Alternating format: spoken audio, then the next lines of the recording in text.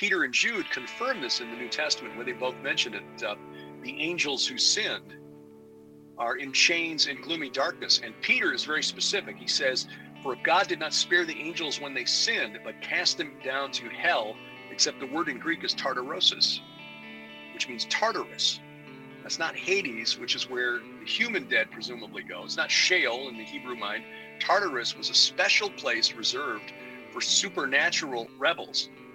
So it's a pretty good theory then that this Shemiyaza, because Peter and Jude are both clearly referring to the Genesis 6 incident, which is what's described in 1st Enoch. If Shemiyaza is in Tartarus with these sinful angels, the Greeks in their theology, what we call mythology, believed that there were a group of old gods who were in the underworld, in Tartarus. That's Kronos and the Titans, overthrown by Zeus and the Olympians. Of course, that's the fake news version of the story. The Bible's got the actual history. But when you start reading, and this is what blew my mind, when you start reading about the religions of the other people who lived around the Mediterranean back in the time from Abraham, Isaac, and Jacob on down, you've got the Hittites and the Hurrians and the Canaanites and the Amorites, the Akkadians, the Sumerians, going back 5,000 years.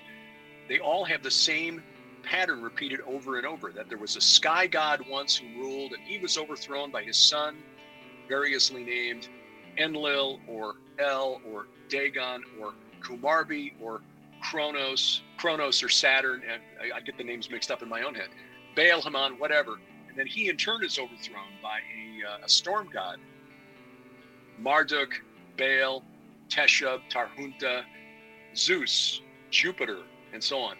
It's the same pattern repeated over and over.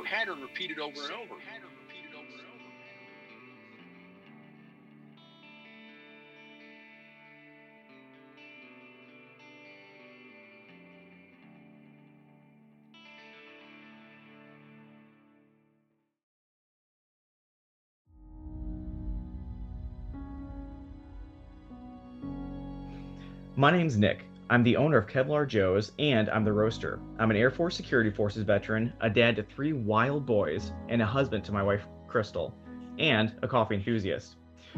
From a family in a small town in Missouri, we started with the simple idea of crafting a perfectly bold cup of coffee. Inspired by wellness and countless pots of stale coffee while deployed, we wanted to craft a bold, clean, and smooth coffee.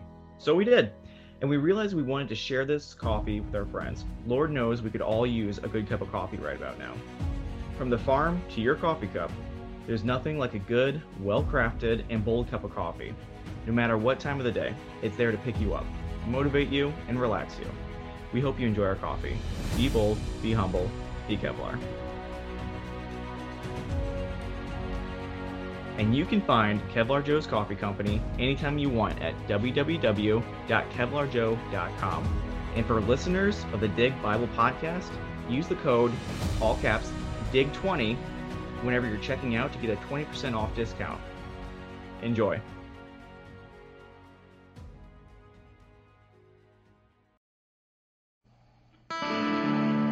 This is Timothy Albrino, and you're listening to the Dig Bible Podcast.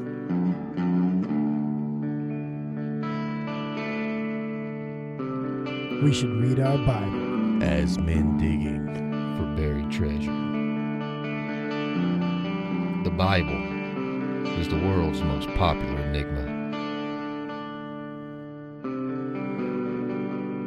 Its secrets lost to cultures beneath the sands of time. Or is it? It is the glory of God to conceal things, but the glory of kings is to search things out. God wants you to seek, to read His Word, to look for that knowledge. He wants you to do that. Man, the people at Nicaea, they chopped out 80 books of the Bible. We need to bring those back. There's more bad guys in this thing than a Bruce Willis movie. Oh, yeah. Let's back it up here. I love the intro to your show because it's exactly right. There's these nuggets of gold in his word. As you guys always say in the show, you got to dig it. Dig it. Show us your nuggets. God, our Creator, lies outside of time and space and matter. I feel like God'd be like, "Hello, McFly." You ain't got it so far, then. There are secret societies think that they are the descendants of the giant. I mean, isn't this exciting? I mean, you read it, it's like, wow.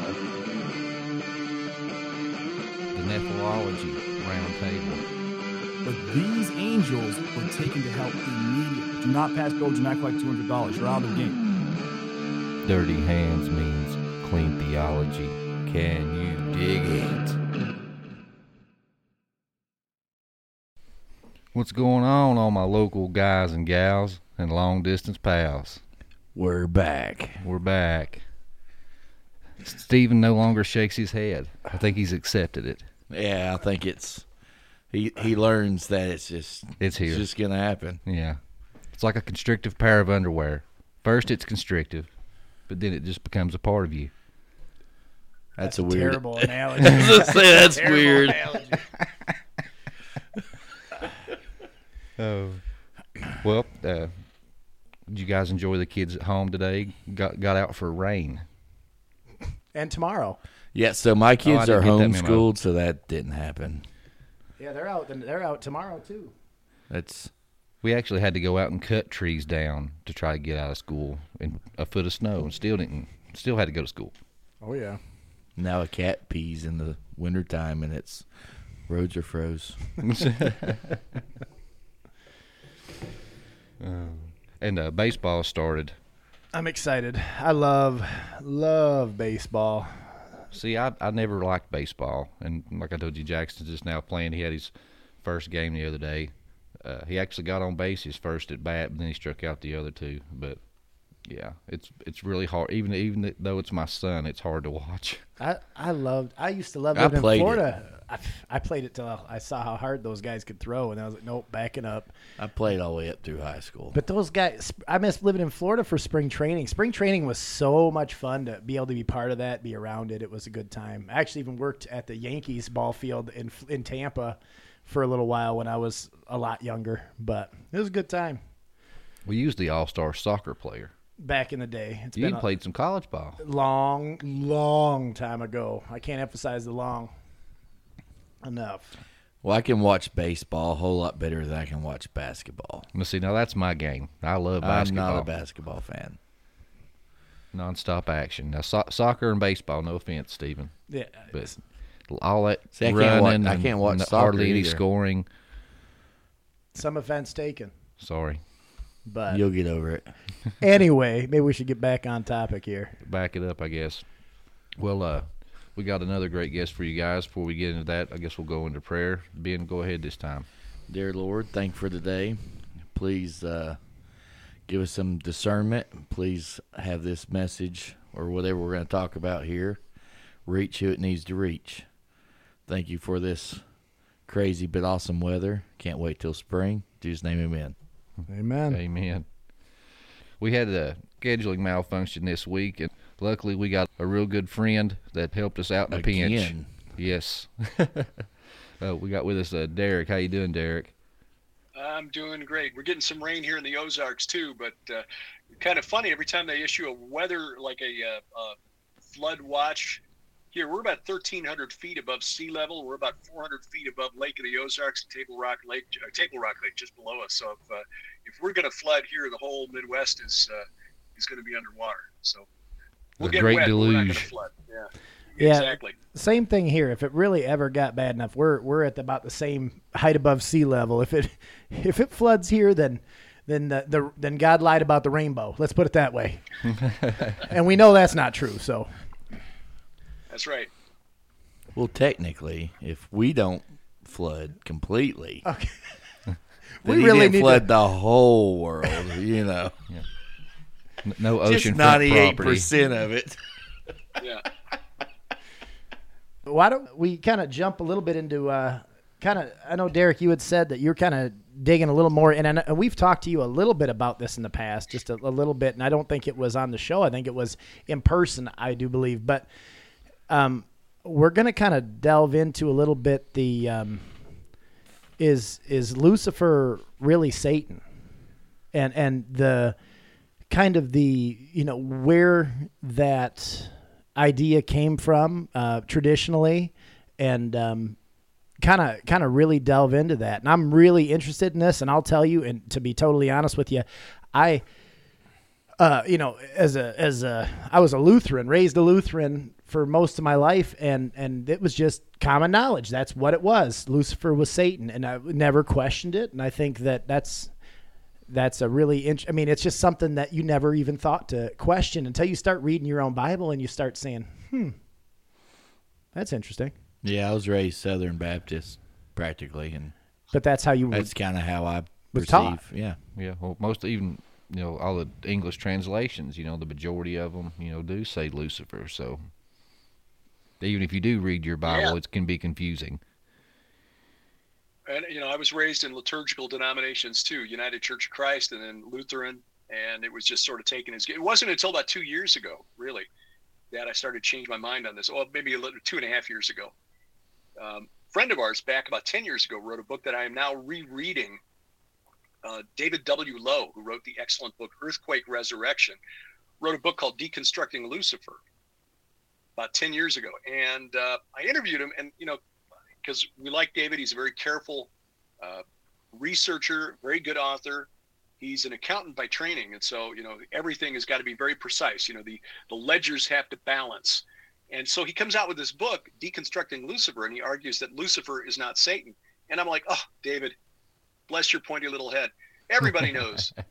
Everybody knows Lucifer is Satan. Come on, it's right there in the Bible. Well, about 3 years ago, when I decided to try to follow up and try to put together the research that Sharon and I have been collecting over the last 7 years about Shemiyaza, who's this character who appears only in the book of First Enoch as the leader of that rebellious group of supernatural beings, angels, if you want to use that term, who come down to Mount Hermon, which is that big mountain right on the border between Israel and Syria and Lebanon, and decide to corrupt humanity by taking human wives and creating these hybrid giants and then teaching us forbidden knowledge. Shemiyaza is, according to Enoch, is in the bottomless pit. He's basically in a deep, dark hole. And then Peter and Jude confirm this in the New Testament, where they both mention it. The angels who sinned are in chains and gloomy darkness. And Peter is very specific. He says, for if God did not spare the angels when they sinned, but cast them down to hell, except the word in Greek is Tartarosis, which means Tartarus. That's not Hades, which is where the human dead presumably go. It's not Sheol in the Hebrew mind. Tartarus was a special place reserved for supernatural rebels. So it's a pretty good theory then that this Shemiyaza, because Peter and Jude are both clearly referring to the Genesis 6 incident, which is what's described in First Enoch. If Shemiyaza is in Tartarus with these sinful angels, the Greeks in their theology, what we call mythology, believed that there were a group of old gods who were in the underworld, in Tartarus. That's Kronos and the Titans, overthrown by Zeus and the Olympians. Of course, that's the fake news version of the story. The Bible's got the actual history. But when you start reading, and this is what blew my mind, when you start reading about the religions of the other people who lived around the Mediterranean back in the time from Abraham, Isaac, and Jacob on down, you got the Hittites and the Hurrians and the Canaanites and the Amorites, the Akkadians, the Sumerians, going back 5,000 years. They all have the same pattern repeated over and over, that there was a sky god once who ruled, and he was overthrown by his son, variously named Enlil or El or Dagon or Kumarbi or Kronos, or I'm getting ahead. Kronos or Saturn, and I get the names mixed up in my own head. Baal, Haman, whatever. And then he in turn is overthrown by a storm god. Marduk, Baal, Teshub, Tarhunta, Zeus, Jupiter, and so on. It's the same pattern repeated over and over. And the more you read, the research from these scholars who specialize in reading these ancient texts and translating them, it's essentially just telling the same story that had been passed on from one culture to another and down the centuries. So we've got that story where this old entity, Shemiyaza, logically would be the king of the Titans, the leader of this group that was sent down to Tartarus, the netherworld, the bottomless pit, the abyss, the guy that the Greeks called Kronos and the Romans called Saturn. So I started doing some more reading into this entity and looking for evidence that he's in the Bible. I mean, he seems kind of like a big deal. If he led this rebellion in Genesis 6 that created these hybrid creatures called the Nephilim, later called the Rephaim, and their spirits were believed by the Jews of Jesus' day and the early church to be the demons. The spirits of these giants destroyed in the flood were not allowed into the regular places in the afterlife reserved for the human dead. They weren't allowed into the realms of heaven with God and his loyal angels. They were condemned, according to 1 Enoch, to wander the earth, tormenting humanity until the judgment. That was the belief of the early church. It's like, that's kind of a big deal. So why isn't this entity mentioned in the Bible? Well, as I said, he went by many different names. He is in the Bible if we care to look. Enlil, El, Asher, the chief god of the Assyrians, Molech, mentioned more than a couple times in the Old Testament, the god who demanded child sacrifice. He's in there. But as I was doing this research, I came across the references to Asher in Isaiah chapter 14. Now, Isaiah 14 and Ezekiel 28, those are the two parallel chapters that we assume, or we've been taught rather, refer to the fall of Satan, Satan being kicked out of the Garden of Eden in Genesis chapter 3. So I started looking very carefully into Isaiah 14. That's the very famous chapter that in the King James says, "How art thou fallen from heaven, O Lucifer, son of the morning?" You go back to verse 4, and there's a reference to the king of Babylon. You will take up this taunt against the king of Babylon, how the oppressor has ceased, the insolent fury ceased. Now, remember now, the king of Babylon in Hebrew is Melech Bab-El. Bab-El is the same word as for the Tower of Babel. The gate of the gods. Context assumed. Right, gate of the gods. That's what it means in Assyrian. Bab-Eli, the Akkadian Bab-Ilu, gate of the gods, or the God gate. So are we talking about the king of Babylon here or the king of the God gate? Okay. And I ask this question because as we go further down, there's a reference to the Assyrian, but I'll explain why I don't believe this refers to the Assyrian. Continuing in Isaiah 14, we see that this entity, whoever's being described here, this king of Babel, is told that he's going to be greeted by the Rephaim in Sheol. That's the underworld. Sheol beneath is stirred up to meet you when you come. It rouses the Rephaim. The English word usually translated shades, but it's Rephaim in Hebrew. The Rephaim to greet you, all who were leaders of the earth, the mighty men who were of old, the men of renown. This is a reference to the spirits of the Nephilim. All who were kings of the nations, all of them will answer and say to you, you have become as weak as we, etc., etc. You get to verse 12 in the ESV, it's, O Daystar, son of dawn, O Lucifer, son of the moon, in the King James. And I'll explain how we get to Lucifer here in just a bit. This is a condemnation of this entity who wanted to essentially elevate himself above God. Isaiah 14:13, you said in your heart, I will ascend to heaven above the stars of God. Actually, in the Hebrew, it's above the stars of El. So is it referring to Yahweh, the God of the Bible, or is it referring to El, the creator God of the Canaanites? In other words, if it's referring to the entity that I think it is, Isaiah 14:13 might be saying that this entity wants to elevate himself above his minions. Stars referring to the angels of the heavenly realm. Either way, this guy's got an ego problem. I will set my throne on high. I will sit on the mount of assembly, the Har Moed, which, by the way, is the Hebrew phrase from which John got the Greek transliteration Armageddon. Okay? The mount of assembly. Everyone in the ancient world knew that's where the gods met and decided the fates of the nations. I will sit on the mount of assembly in the far reaches of the north. I will ascend above the heights of the clouds. I will make myself like the Most High, but you are brought down to Sheol, to the far reaches of the pit. Okay. Then we get down to verses 24 through 25. Now let me read verse 22. I will rise up against them, declares Yahweh of hosts. It's a term used of God in the Old Testament dozens of times, literally. It means Yahweh of armies. God is a military commander. And will cut off from Babylon, I will cut off from Bab-el, from Bab-elu, from the God gate, name and remnant, descendants and posterity, declares Yahweh.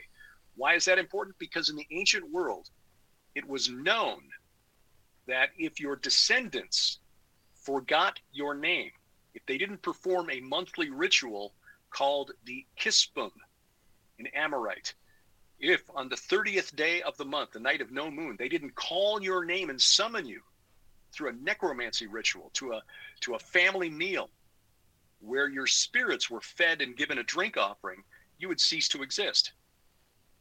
There's a reference to that in 2 Samuel 18:18, where you see that Absalom, the son of David, erected a pillar for himself in the Valley of the Kings, for he had no son to keep his name in remembrance. That's why, if your descendants didn't summon you, didn't call your name once a month to give you food and drink, you ceased to exist. You were forgotten and you faded away to nothing. Even Abraham talked about that, didn't he? Because he said, what was it, his servant, the cupbearer, who would bear my cup. Eleazar. Yeah. Right. Actually, it's a little play on language, or perhaps a scribe who didn't understand what the phrase meant. A scholar by the name of Nicholas Wyatt pointed this out in the story. Eleazar of Damascus. Dr. Wyatt believes that the original Hebrew was Eleazar ben Meshech, meaning son of the cup, because it was the responsibility of the oldest son in the family to summon the family to this meal once a month and then call out the names of the ancestors in this ritual and then pour out the drink offering. He was the pourer of water, or the son of the cup. But later you get into say the post-Babylonian exile, which would be about 1,300 years later. Scholar might not have known what that meant. He said, this must be a reference to Damascus, Ha-Damashek, instead of Ben Meshech. Ha-Damashek, Eleazar of Damascus. And so that's why we get that. But yeah, I think that's why Abraham and Sarah were concerned. I mean, they were in their 90s and they didn't have a son to keep their name in remembrance. That was a really big deal in the ancient world. There are texts found among the Amorites where contracts were drawn up. People who didn't have an heir to perform this ritual would hire contractors basically to do it after they died. That's so crazy. It's I know it's crazy to us, but to them that was part of their worldview. Well, even the Hispanics, the Day of the Dead, they offer food and drinks. And that's the part. And you talk about this a lot. When we go back and think about the way that Michael Heiser always taught us about this as well, is we have to look at it through the eyes of the people at that time. When we try to put things into our modern day perspective, everything sounds crazy. A lot of the rituals, a lot of the ceremonies, a lot of the belief systems of so many of those countries obviously wouldn't make sense to us, but we have to look at it through their eyes. Absolutely. That's the only way it makes sense, because it was written for the people in that day.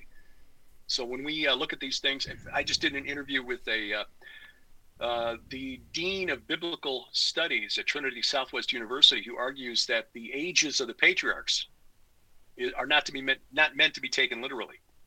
Like it says Abraham lived to be 175. It doesn't mean he actually lived to be 175. Those numbers were given to Abraham and Moses, Joseph, who lived to the age of 110, as a way of honoring them. They didn't look at history and numbers the way we do in the 21st century.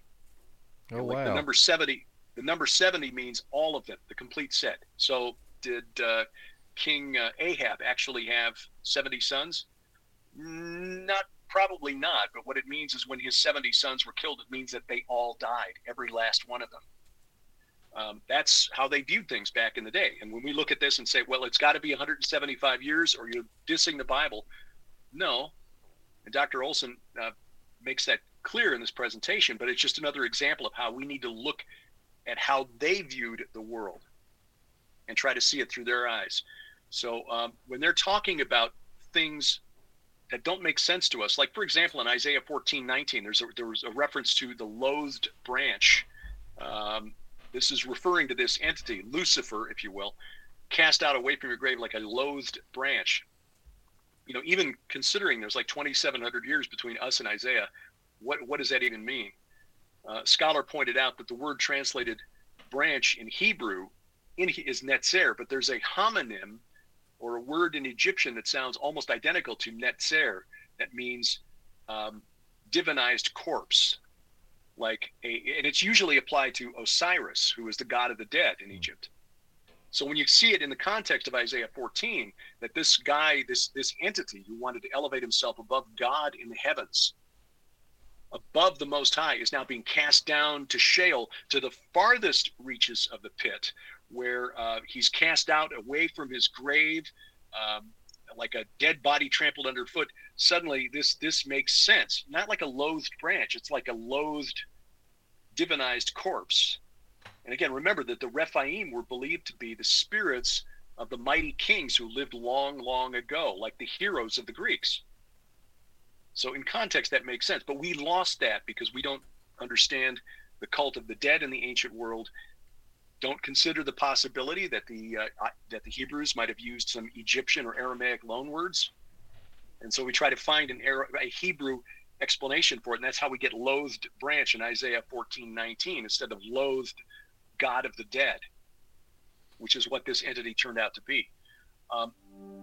The bottom line here is I go into this in real detail in the book, The Second Coming of Saturn. In this kind of format, it can get really dry really fast. The bottom line is that Isaiah 14 in this Lucifer passage, and then the corresponding passage in Ezekiel 28, which is the guardian cherub who covers, who is kicked off Eden, the mountain of God. Those are the two chapters that pastors will point to, Bible teachers will point to and say, see, this is where Satan was kicked out of heaven. And this is where we get this idea that Lucifer is the name for Satan. But a couple problems with this. First of all, Isaiah 14 and Ezekiel 28 do not mention the events of Genesis chapter 3, which is the temptation in the garden. They don't mention it. So it's not a given that the rebel in Isaiah 14 and Ezekiel 28 was the same entity who tempted Adam and Eve to take and eat the forbidden fruit, the Nakash in the garden. And that actually helps explain one of the questions I've always had about Ezekiel 28. Verse 14, you were an anointed guardian cherub. I placed you, you were on the holy mountain of God. Now, we know what a cherub looks like thanks to Ezekiel. In Ezekiel chapter 1, Ezekiel chapter 10, these are these winged beings that have four faces: human, ox, lion, and eagle. But the Nakash is described as serpentine. And in fact, we see a couple places like Numbers 21 and Isaiah 14 and Isaiah 30 where you get references to the Nakash and the seraphim used interchangeably. Like the flying fiery serpents, the fiery serpents that were biting the people in the desert because they had sinned against God. If the Nakash and the seraphim are interchangeable, and we know what the seraphim look like because of Isaiah chapter 6, his throne room vision. They got the 6 wings and hooves for feet. Very weird. And if they're possibly serpentine in appearance because they're used interchangeably with Nakash, which is usually translated serpent in the Bible, how can the anointed guardian cherub be the same entity as the Nakash, the serpent in the garden? Well, if they're not the same entity, problem solved. And in fact, there's a hint of this in the Septuagint translation of Ezekiel chapter 28. That's the version of the Bible that was translated from Hebrew into Greek about 200 years before Jesus was born. So this gives us an idea into what Jewish religious scholars, how they interpreted their Old Testament in the centuries before Jesus and the apostles walked the earth. In the Septuagint, now this is translated into English, obviously, from the Greek, from the older Hebrew text. From the day you were created, I placed you with the cherub, in the holy mountain of God, in the holy mountain of God.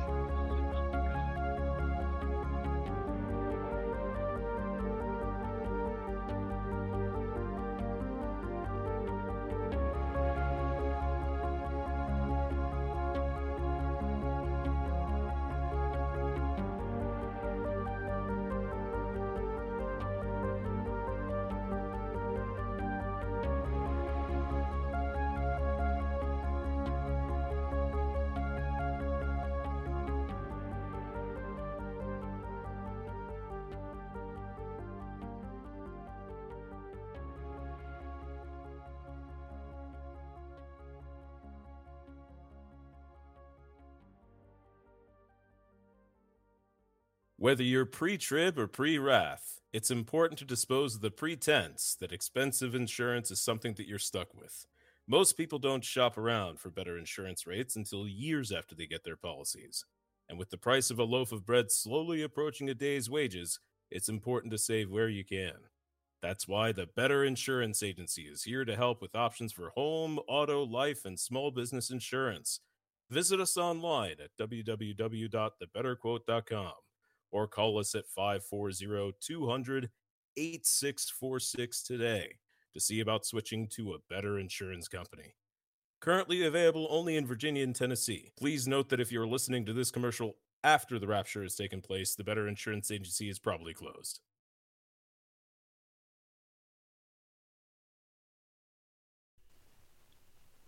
Two separate entities here. The rebel was not the guardian cherub, the anointed cherub who covered, but he was there with the cherub. And then in verse 16, because of the abundance of your merchandise, you filled the treasuries with lawlessness, and you sinned and were wounded from the mountain of God, and the cherub led you out of the middle of the fiery stones. In other words, the cherub tossed you out, the guardian cherub who covered.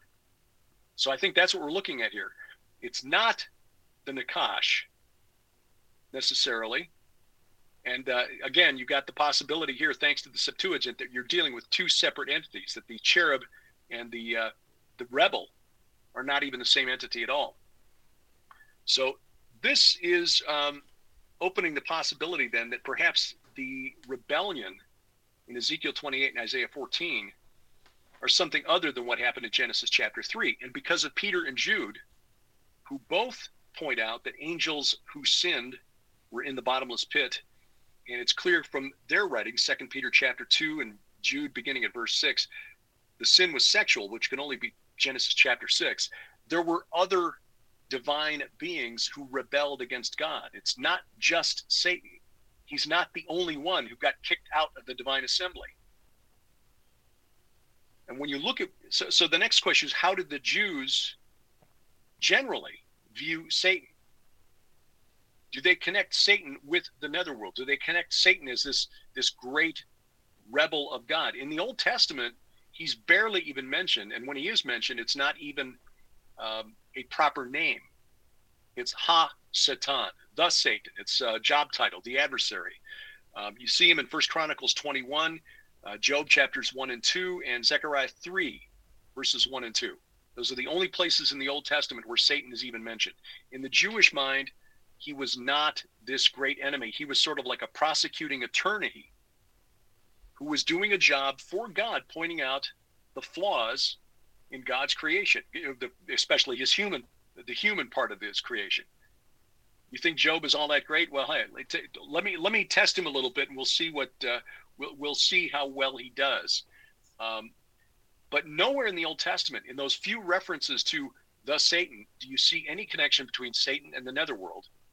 Unlike Ezekiel 28 and Isaiah 14, where clearly that rebel was tossed out and is now down there with the Rephaim, not just in Sheol, but in the far reaches of the pit, which I think may be a kind of a euphemism, a Hebrew way of saying the bottomless pit or Tartarus.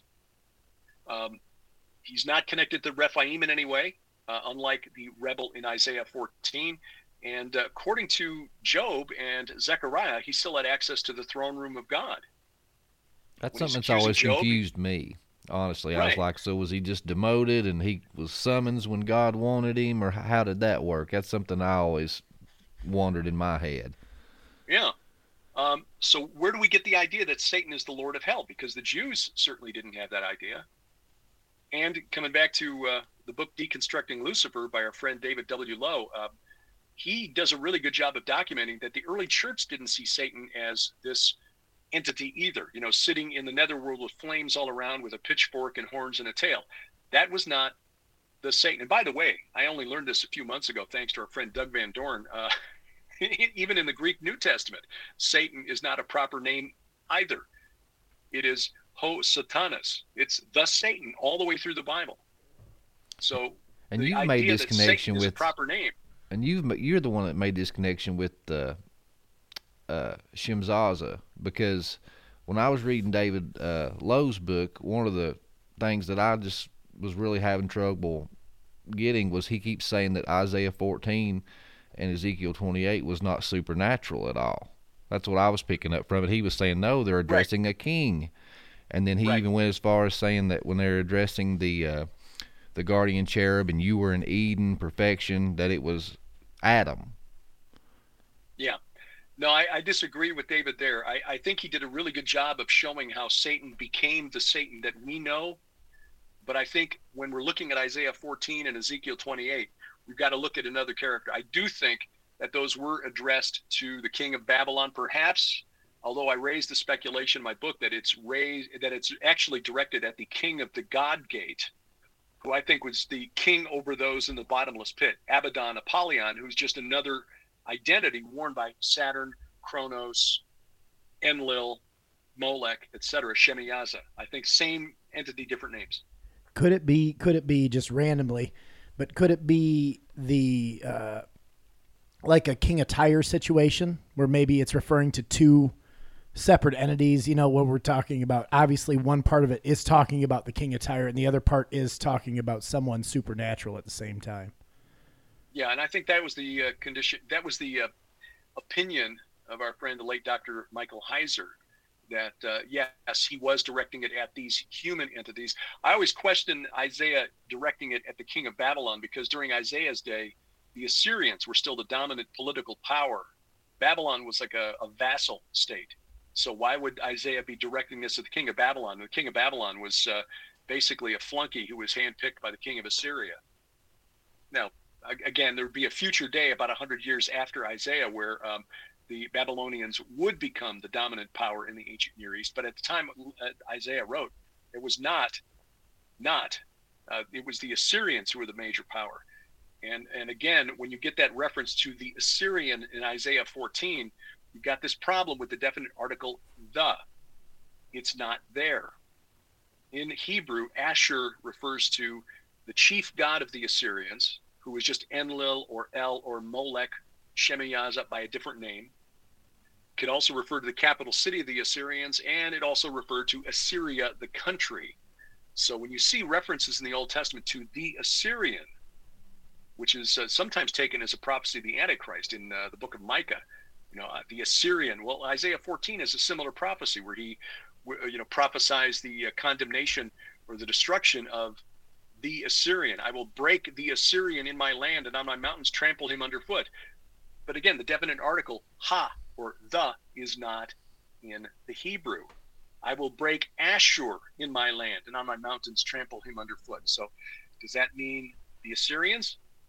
Well, that wasn't quite fulfilled. The Babylonians wiped out the Assyrians in northern Mesopotamia. The final battle was near the city of Haran.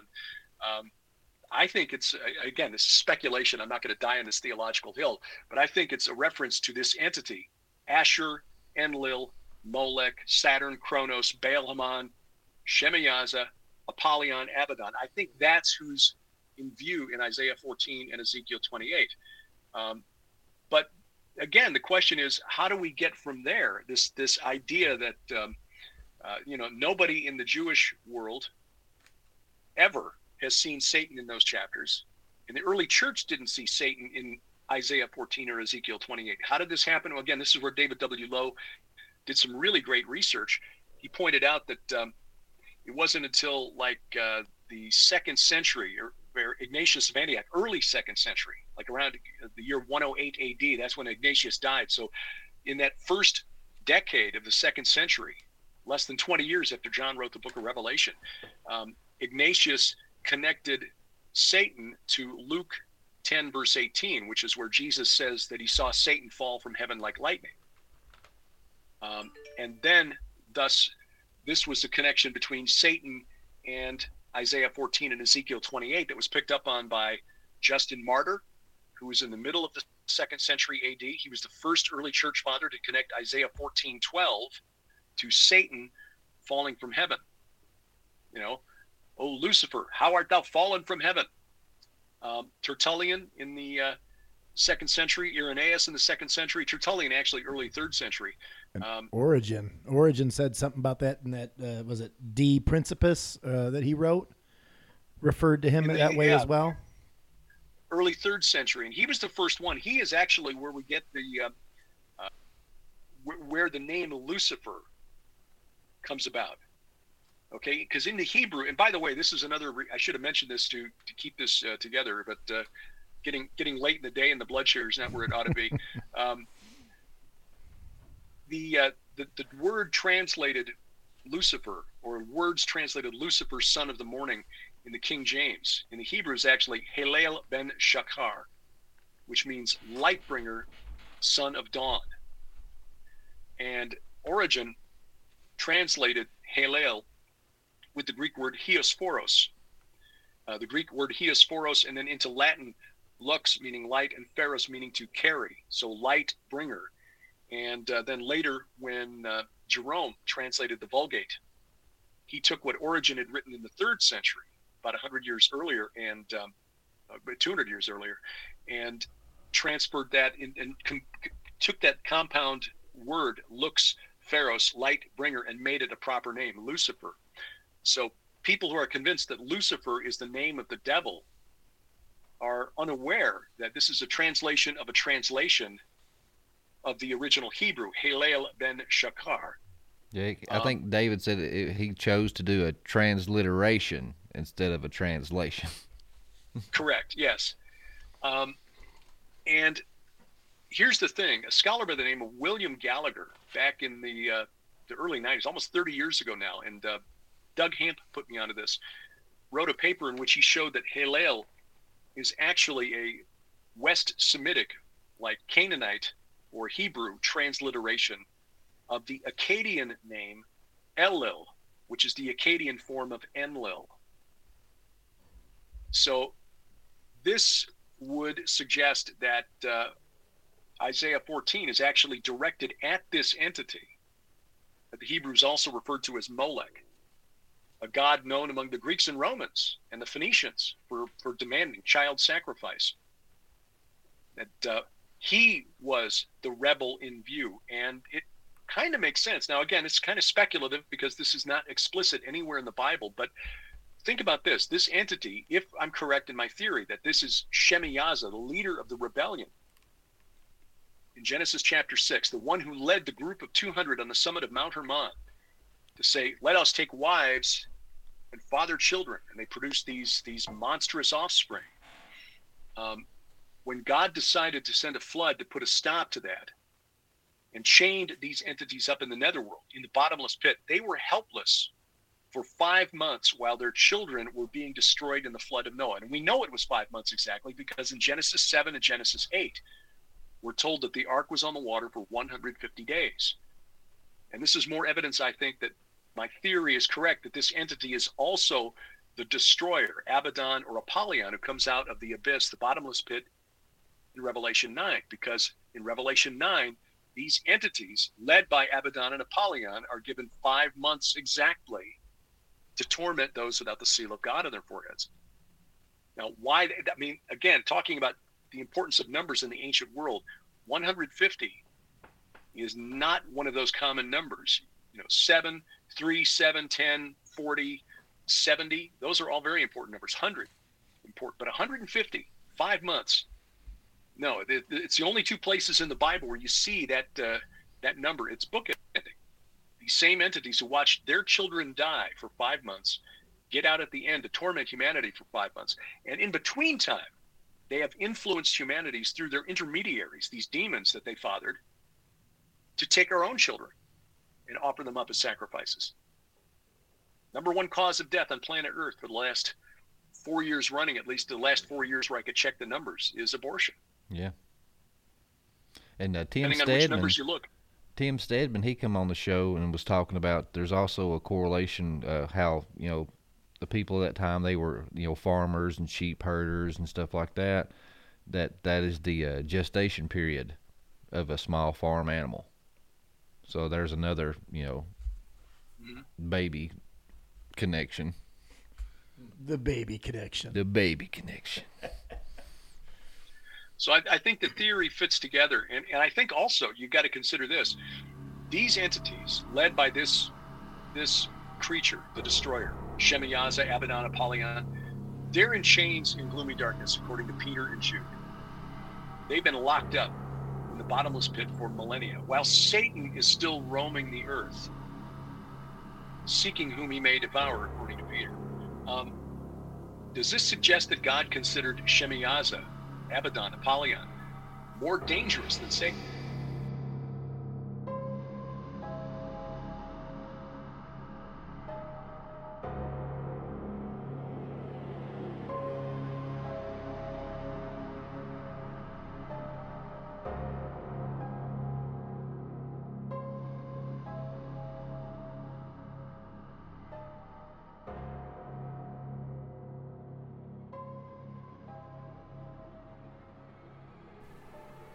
I think it does. I mean, he could have just stopped what they were doing. But not only did he stop what they were doing, according to Peter and Jude, he put them in chains and locked them up in the bottomless pit. Whereas Satan was still allowed to continue doing what he was doing. Or the Satan. Is there more than one Satan? I think that's I think that's the really interesting thing, Derek, when we talk about that being more of a title. So, we want to, the modern church wants to always, and I mean, and this is how I was raised, and, evil is evil to some degree, but when you talk about this and you look at the fact that that is not a proper name, it just means the adversary or the tempter or the accuser. I mean, we have all these different I guess, titles that go along with that. And we see that that's given throughout time. Everybody wants to think that, that was Satan in the garden, Lucifer in the garden. I mean, there's so many different things where if this all fits together, that right there already puts a kind of I guess, kind of a hole in that whole theory of Lucifer being Satan. It just doesn't add up. Yeah, I agree. And then we can get into all kinds of speculation as to what happened between the Old Testament and the New Testament. Because in the Old Testament, again, it's clear that this entity has a certain role that he performs, where he accuses or tempts Job. He certainly tempts David into conducting the census. He's accusing the high priest Joshua in the time of Zechariah. But by the time you get to the New Testament, he's going way beyond that, tempting Jesus. And according to Jesus in Matthew 12, where he is confronted by the religious leaders of the day who say he's accused him of casting out demons by the power of Beelzebul, which male the prince. Jesus responds and says, if Satan casts out demons by his own power, how will his kingdom stand? It's like, wait a minute, suddenly he's got a kingdom? When did that happen? How did this happen? Revelation 12. Revelation 12. Happened at the time of Jesus' birth. Now the question is that the same Satan, the same adversary, was in the garden? Because among the Dead Sea Scrolls, and I get it, these are not scriptures, but it does give us an idea as to how Jews understood their scriptures. Among the Dead Sea Scrolls at Qumran, there's a prayer that asks God to protect them from the Satans, plural. This is another way I like to think about it is if you look at the history of Egypt, for example, how many times did a god rise up and then another god came and struck him down and became the head of the gods, and then it follows down throughout a lot of those Assyrian, Akkadian histories. It's the same thing where you see another god rise up and he's the head of that. And I kind of always, and I mean, I shouldn't say always because this is more obviously recently, but I start to think that maybe that direct correlation to Satan is who is at the head of the realm at that time, the dark realm. Does that make sense? Or am I way off the rails? No, absolutely. And Sharon works this into her series of fiction, the Red Wing saga, where she's got competition between members of the fallen realm. And I'm working on a follow-up to my novel, The God Conspiracy, where I'm bringing more of this in. The God Conspiracy, I started back in 2003. I didn't know anything. And so I had to kind of wait, let it percolate for a while, rewrote it, re-edited it, put it out again a couple of years ago when suddenly the whole idea of an enforced vaccine became a lot more relevant than it had before I started writing the book. But if we look at politics in the human realm, okay, look at the 2020 election. Democrats were agreed that they didn't want Donald Trump to get back in the White House, but then they were fighting with each other like cats and dogs to be the one to take his place. Why do we assume the same thing isn't happening in the fallen realm? Like it's Satan and all of his little minions. It's like, no. Look at Revelation. You got the mystery Babylon, the whore of Babylon riding the beast, the Antichrist. Like she thinks she's controlling where it's going. And Sharon makes a really good case that this is Inanna or Ishtar or Astarte, the queen of heaven, she's called in the Bible. She thinks she's going to wind up running the show in the end times. And then these 10 kings who we don't believe are human kings, the kings who are aligned with the beast, we believe are supernatural entities. Okay, these are other fallen Elohim who think that somehow they're going to manage to push Yahweh off his throne, and then they'll figure out who gets to take his place. And in my follow-up novel, I'm working with that as more of an aspect of the plot than I did with the God conspiracy. I mean, there was a supernatural aspect there, but it wasn't a whole lot. Just the competition between these entities was sort of hinted at. It's going to be more overt in this follow-up novel. So because I think it's really interesting when you see how this happens. In fact, there's even a hint of it in some of the Mesopotamian texts. A scholar wrote a paper a couple of years ago, and I'm going to forget his name, sadly, but it's a history of Enlil. And again, Enlil, one of the names or identities worn by this character, who I believe is Shemiyaza in ancient times and the destroyer in the future. Enlil was introduced into Sumer when the Akkadians moved in under Sargon the Great in the 24th century BC. Before the arrival of the Akkadians, the entity, the deity who was believed to convey kingship onto human rulers was Inanna, or Ishtar, the goddess of sex and war. After the Akkadians came in and brought the worship of Enlil, and the Amorites came with El, again, same entity, different names, suddenly it was Enlil who was conveying kingship. I think there's competition between these entities, kind of reflected in politics in the human realm. But I think it's behind the scenes. I think you're seeing these supernatural beings that are competing for power as well in the spirit realm.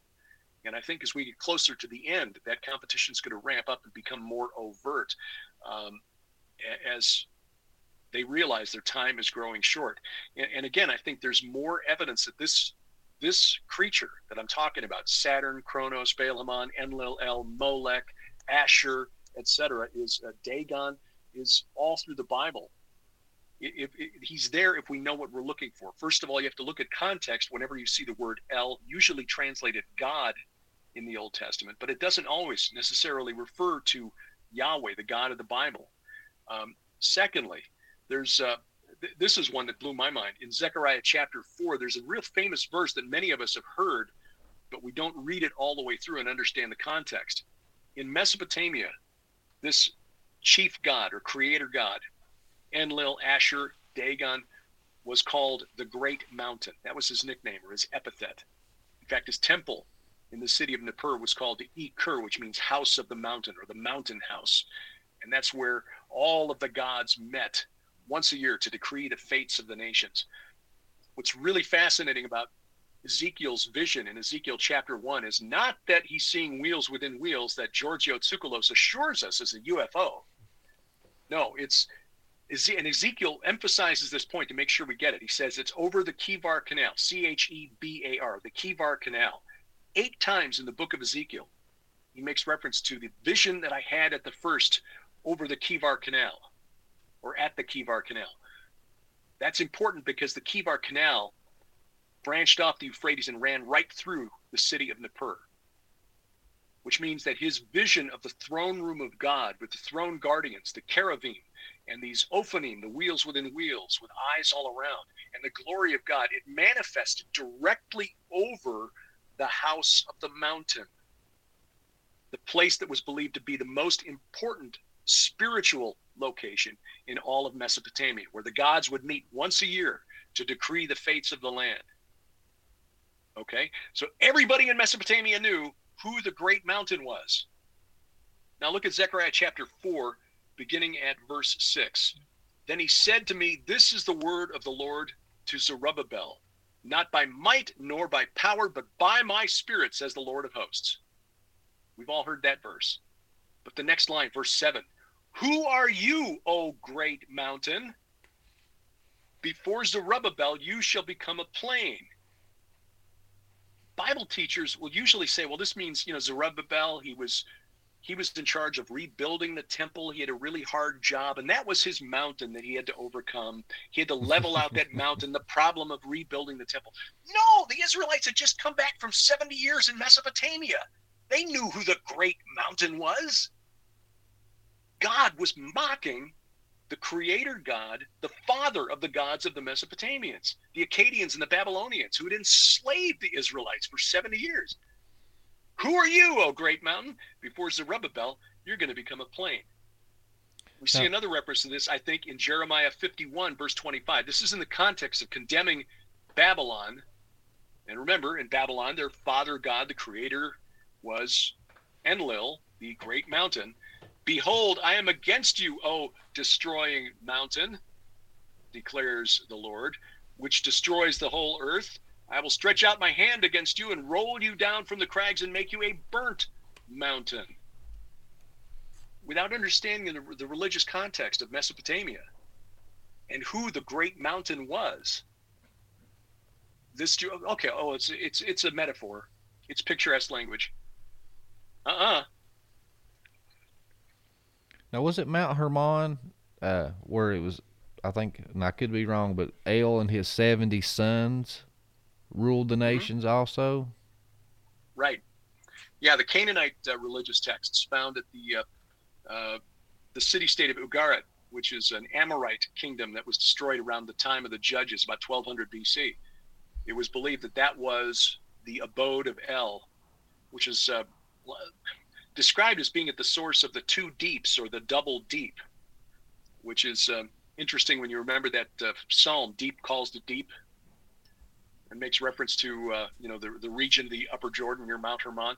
Anyway, he was believed to be that was his mount of assembly, his Har Moed, where El and Asherah and their 70 sons, and again the 70 mean the number representing all of the gods of the nations. One scholar refers to Mount Hermon as the Semitic Olympus. It's the equivalent of Mount Olympus for the Semites. And when you read the Ugaritic texts, man, it is so clear that region is just full of meaning. Sharon and I are leaving for Israel in less than 2 weeks, and we're going to be there 5 days before the tour gets there, so we can shoot some video at some of those megalithic sites in the Golan, because the Golan Heights is the ancient kingdom of Bashan. So, we're looking forward to getting to Gilgal Rephaim, that serpent mound of Bashan. Mount Hermon is like 25 miles north of there. Those references in Scripture have a supernatural meaning. It's just we've lost the context. And so, again, even in Jewish texts outside of the Bible, like the book of First Enoch, when Enoch was taken down to the netherworld to see the angels who'd been punished for disobedience, they're described as burning mountains. In Revelation 8, you've got the great mountain burning with fire thrown into the sea. I don't think those are actual geological features or meteorites. I think we're talking about supernatural entities here. And that's who's in view when you're looking at Isaiah 14. Lucifer is not Satan. Lucifer is Saturn. Lucifer is El. Lucifer is Enlil. Lucifer is Shemiyaza, the leader of the rebellion in Genesis 6. And there's your mic drop moment right there, when we really look at everything and you just you kind of throw it down there. When I was looking at this, I thought it was pretty interesting as we went along, and I looked at not only did I look at some of the, you take it into such depth beyond anything that beyond what any rational person would want to know. Well, no, you don't. That's why we love you. That's exactly why we love you, because you take it and your knowledge base and the drive you have to research this stuff.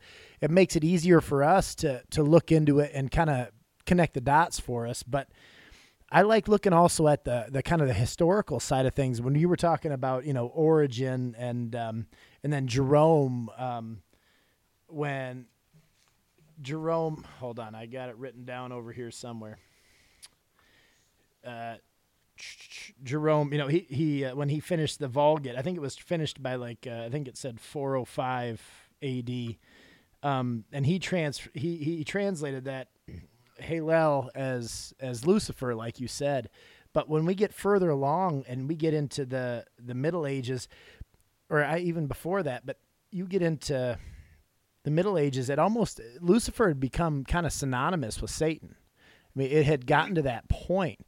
But when you get to like John Calvin, which I'm definitely not a Calvinist, don't get me wrong, but John Calvin did not agree. He knew you wouldn't be. But John Calvin did not agree with that viewpoint either, right?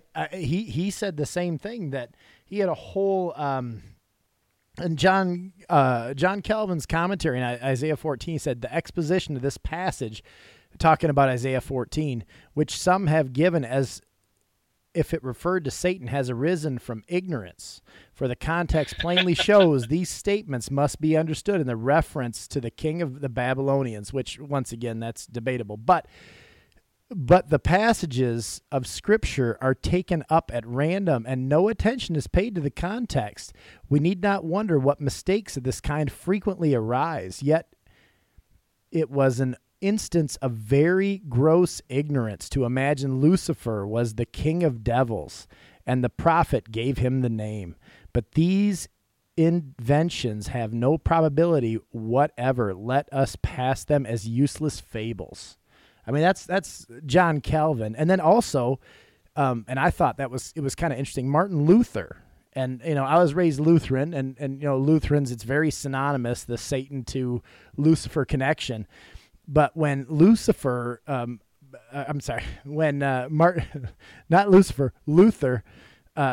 brought this up, I was reading this. It was from a commentary by Franz Delzich, and it said that a quote from Lucifer. I said it again, Luther. It said, "Insignis error totius papatus," which meant a noteworthy error of the papacy when referring to that connection. And I thought that was rather amazing. When you have even, people like Martin Luther, growing up as a Lutheran, Martin Luther's on a little bit of a pedestal, right? You have him there, the 95 Theses and all these different things. But yet we still stick to the tradition that we're given when we look back at the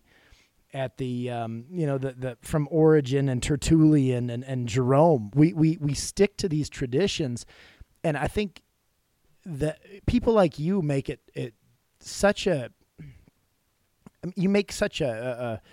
important point that we need to dig into this stuff for ourselves, because what we're doing is we're looking at what man has told us. We're not looking at what God's told us, because we're jumping over certain things. We're making connections that other people have told us. We need to make sure that we're digging into this word ourselves, because the truth is there.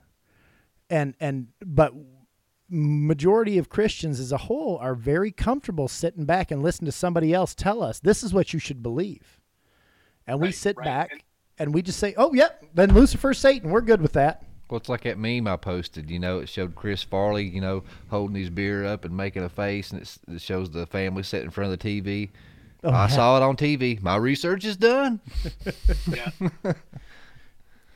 And that's about it. And I don't think, I think many people have the mistaken idea that you need to be a scholar to really dig in this deep and find these things. And that's really just not the case.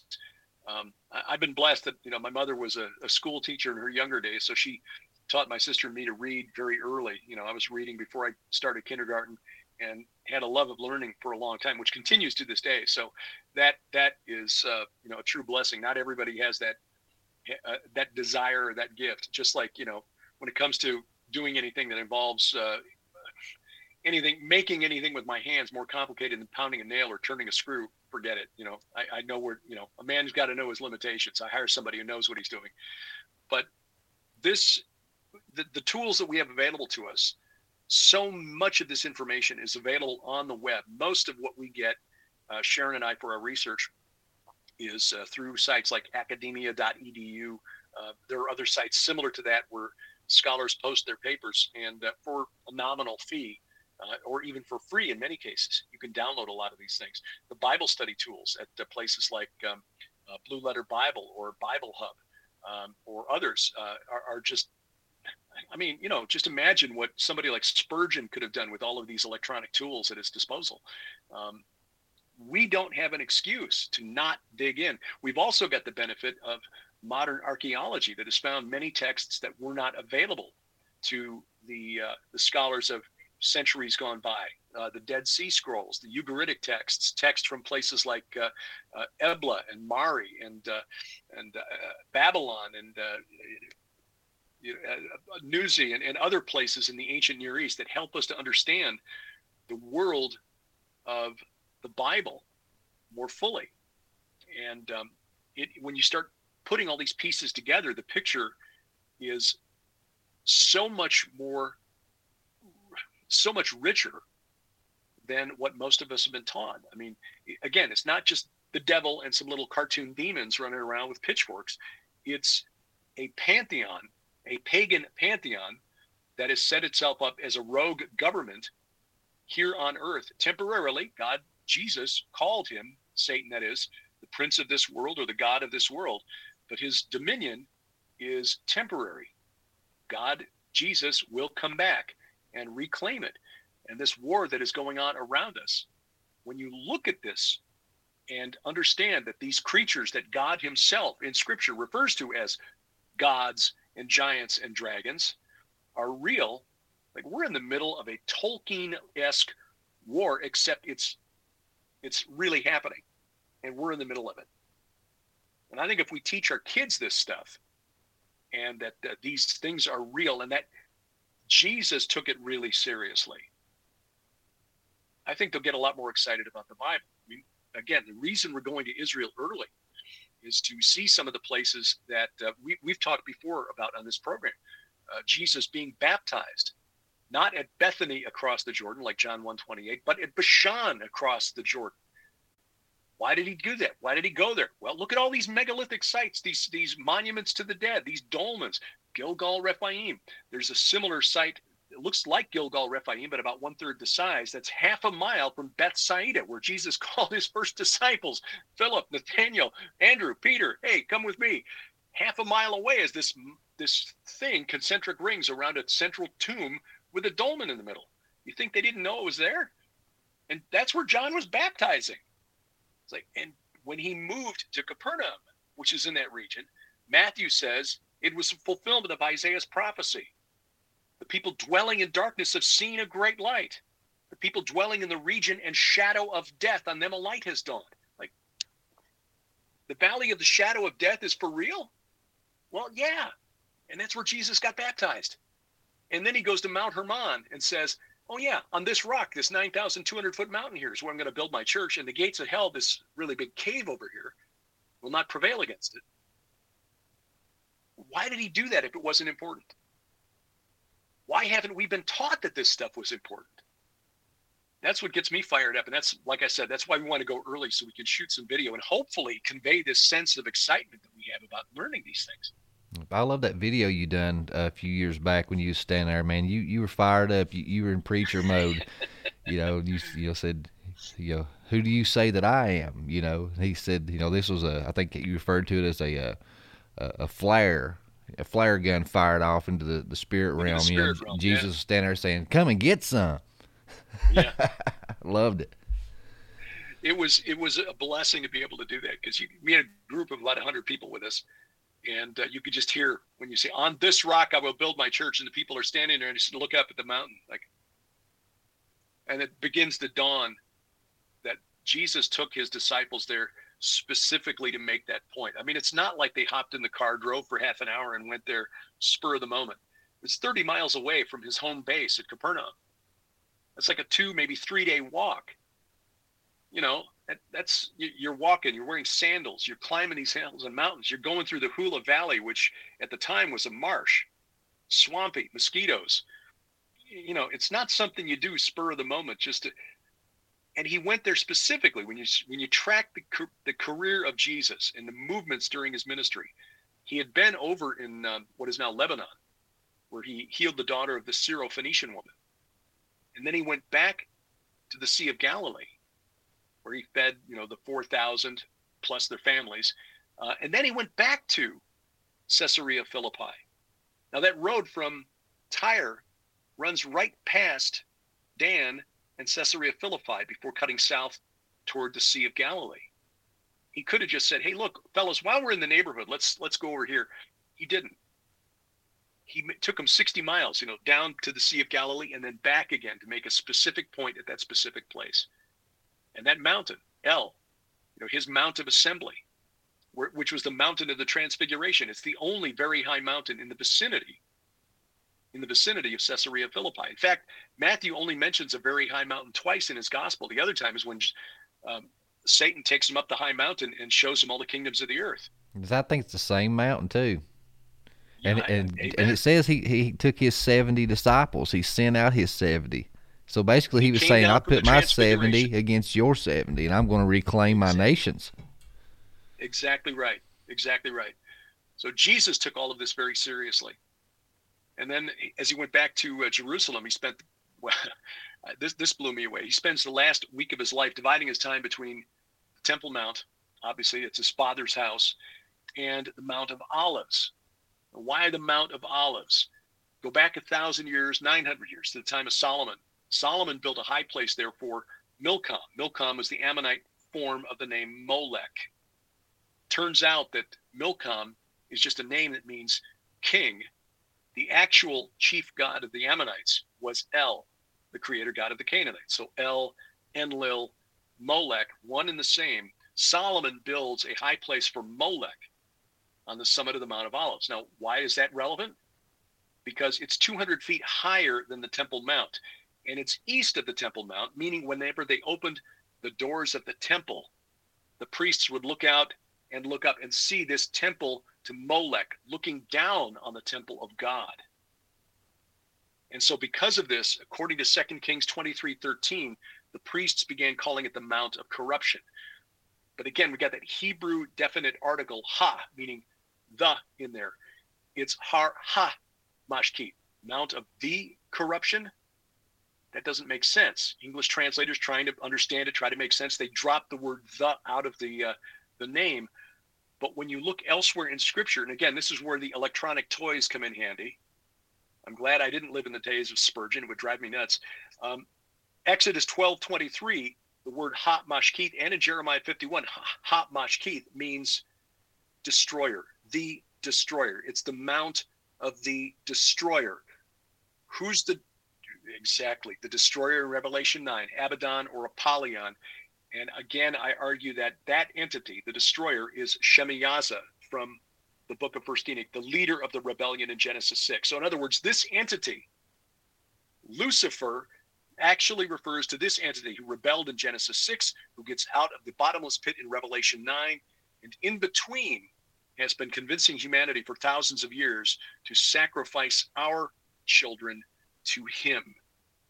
This is what is going on in Scripture. And I think this is why, perhaps, he is in the bottomless pit right now, in chains.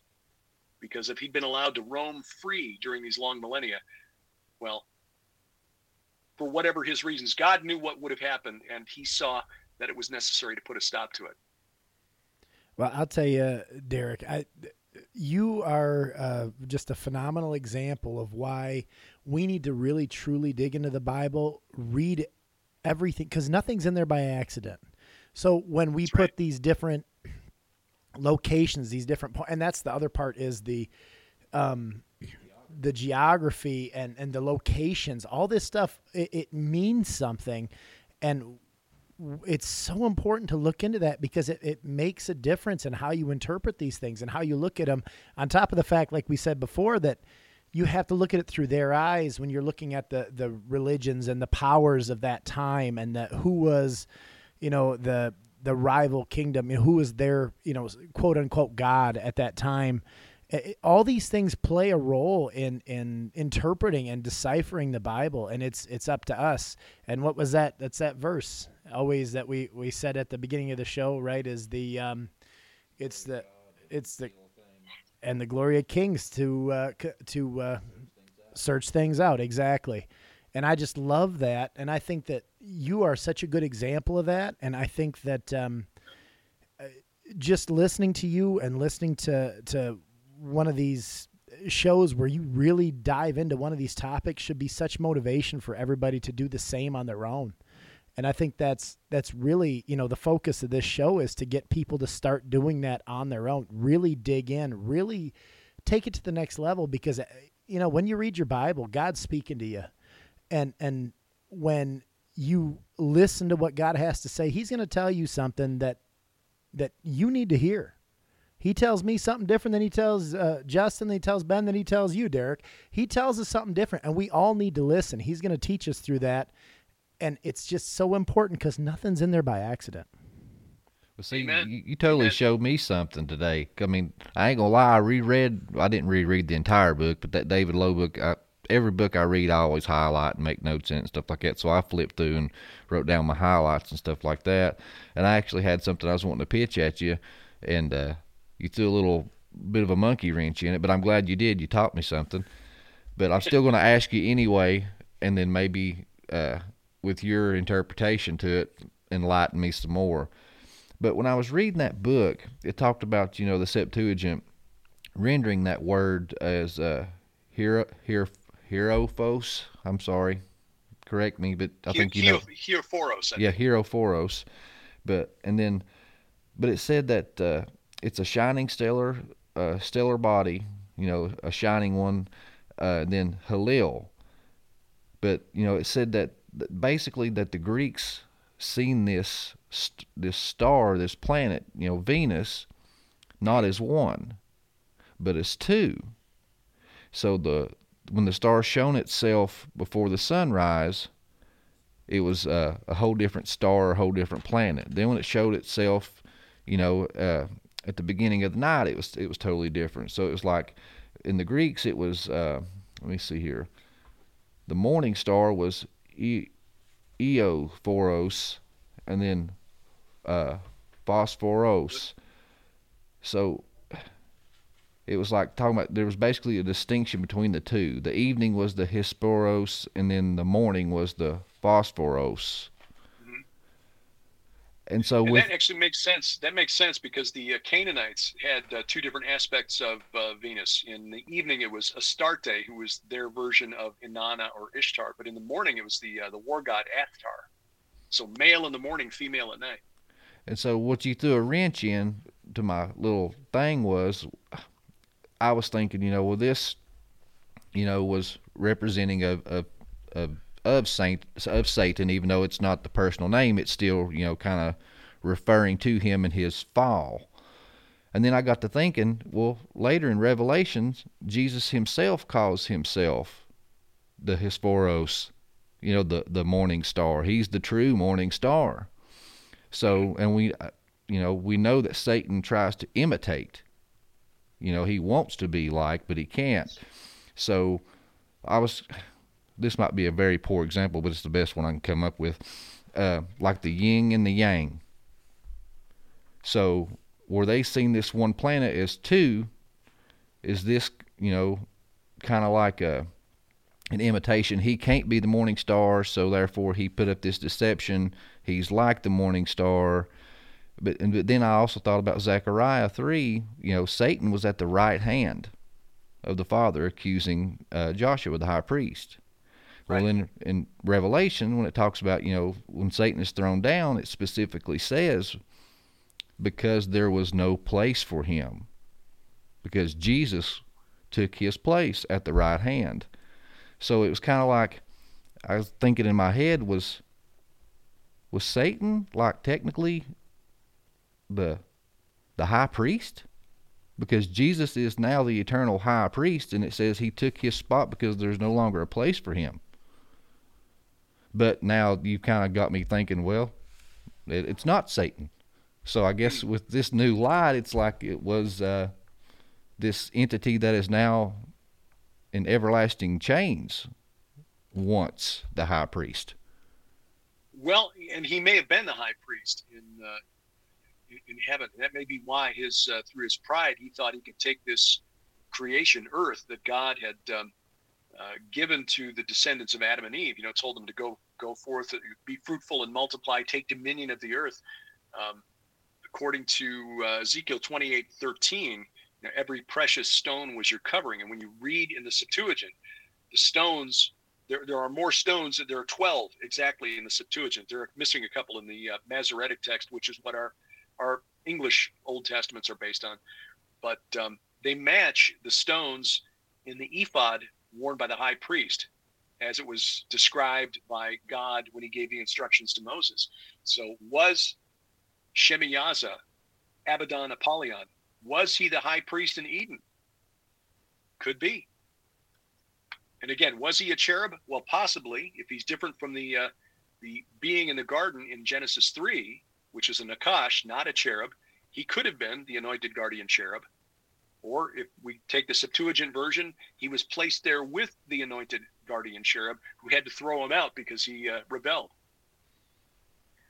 Either way, I think we're looking at an entity here that's different from Satan, because again, the Jews never connected, and we never see anything in the Old Testament connecting Satan or the Satan to the netherworld, to Sheol, to the Rephaim, whereas this entity, Shemiyaza, is connected to the Rephaim. He and his buddies are their parents.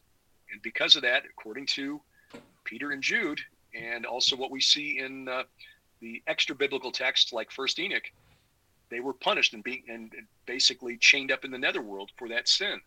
So I think, and again, this is not a theological hill I'll die on, but I think the evidence fits the theory, and it just, again, reinforces the idea that this war we're in the middle of is a lot more convoluted, complicated, and more intense than we've been taught. Well, in your opinion, why was all the sin ascribed to Azazel? So is he like the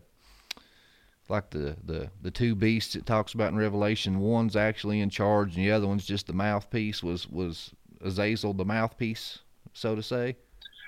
Well, it's almost like there are two narratives in the book of First Enoch, and this is not an area where I'm an expert, but at least this is my understanding, that you've got the story of Shemiyaza, who was the chief of the Watchers, the one who led the rebellion. But then you've got the narrative connected to Azazel or Azael, who was responsible for teaching forbidden knowledge.